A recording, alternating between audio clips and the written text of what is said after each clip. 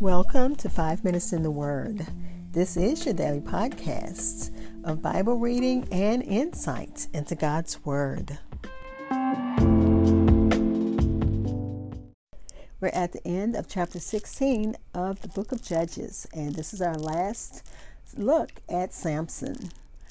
For Samson's final act of great strength, he is empowered by Yahweh one last time to bring destruction on the Philistines, Israel's oppressive foe. He is going to literally bring down the house.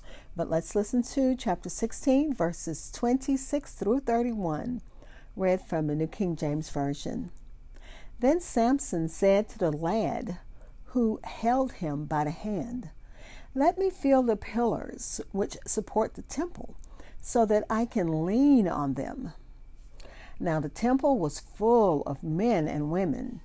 All the lords of the Philistines were there, about 3,000 men and women on the roof, watching while Samson performed.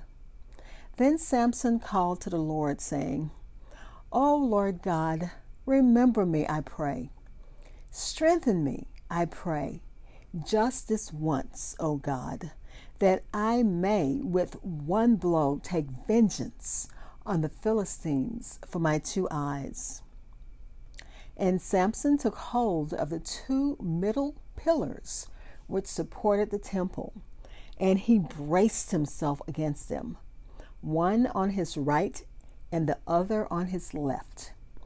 Then Samson said, "Let me die with the Philistines." And he pushed with all his might, and the temple fell on the lords and all the people who were in it. So the dead that he killed at his death were more than he had killed in his life. And his brothers and all of his father's household came down and took him and brought him up and buried him between Zorah and Eshtaol in the tomb of his father Manoah. He had judged Israel 20 years. Again, Judges chapter 16, verses 26 through 31, read from the New King James Version. I'll be back to share insights, and we'll close with prayer.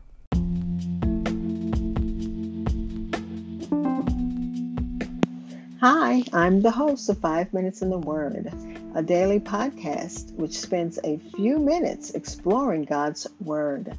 Thank you for listening. If you don't mind, go ahead and like and follow 5 Minutes in the Word on Facebook and Twitter. You can also hear my podcast almost everywhere podcasts are heard. That again was Judges chapter 16, verses 26 through 31, read from the New King James Version. I know I have committed 5 minutes to give you this insight from my commentaries, but I wrote so much down and so much valuable information in just those few verses. So let me stop wasting time and get right to it. Samson said to the lad who led him by the hand that he just wanted to be between the 2 pillars. The Philistines continued to mock Samson.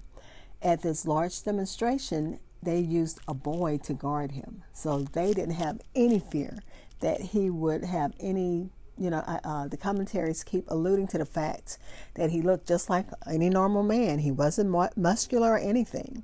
And because he lost his, he didn't have sight, they figured, okay, a lad can guard him. So he asked the lad to place him between the pillars. The text does not indicate what Samson did to entertain the spectators, because remember, he's blind. So, but it also indicated that they didn't notice that his hair had grown back. So of course, they probably didn't think that the hair was the source of his strength, or they probably would have kept him clean shaven. But when you think about it, with hair or without hair, when God returned his favor upon him, Samson would still be able to do what he did in the end. So no one knows, it doesn't say how he entertained the spectators. They sure didn't ask for feats of strength, because that's why they captured him, because of his strength. They wanted to know what was the source. Given Samson's potential for destruction, it is doubtful that they would have brought him and kept him alive until they really understood his power and where it had come from, and they certainly didn't know that it had returned. And he wanted to take the Philistines out with one blow. So Samson's end was both bitter and sweet. God answered his last prayer, and he achieved his greatest victory against the Philistines at the cost of his own life.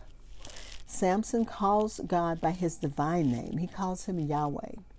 Samson has apparently regained his faith, or at least he is in a state of repentance.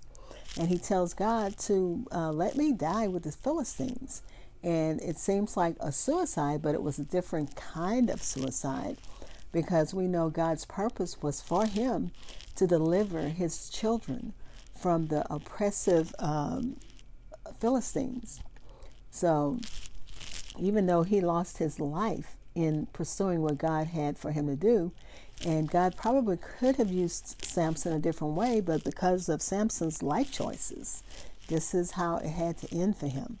Samson pulled the house, he caused the house to come down upon them. He pushed with all his might, and the temple fell on the lords and all the people in it. And this could only happen with God's supernaturally empowering Samson. This last victory came only after he was broken, humiliated, and blind. He could no longer look to himself. He could no longer, follow his lusts. He had to just completely commit himself to God. Prior to this, we don't see Samson as a man of prayer. But here he prayed. He was humbled. And he even allowed a little boy to help him, to guide him. Samson had to be deceived to keep going back to tempting and dangerous places. It seemed that just about every time he went to the land of the Philistines, he fell into moral compromise. And as the commentaries keep alluding, sometimes we are in the land of the Philistines, and God has to get our attention.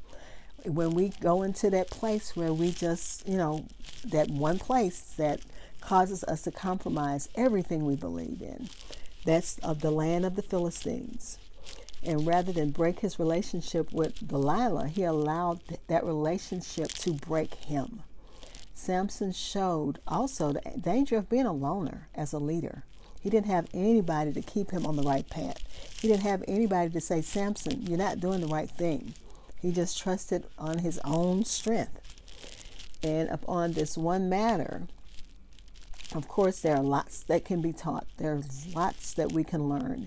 And we have to thank God for the pictures that he gives us. I've met my 5 minutes, so let's pray.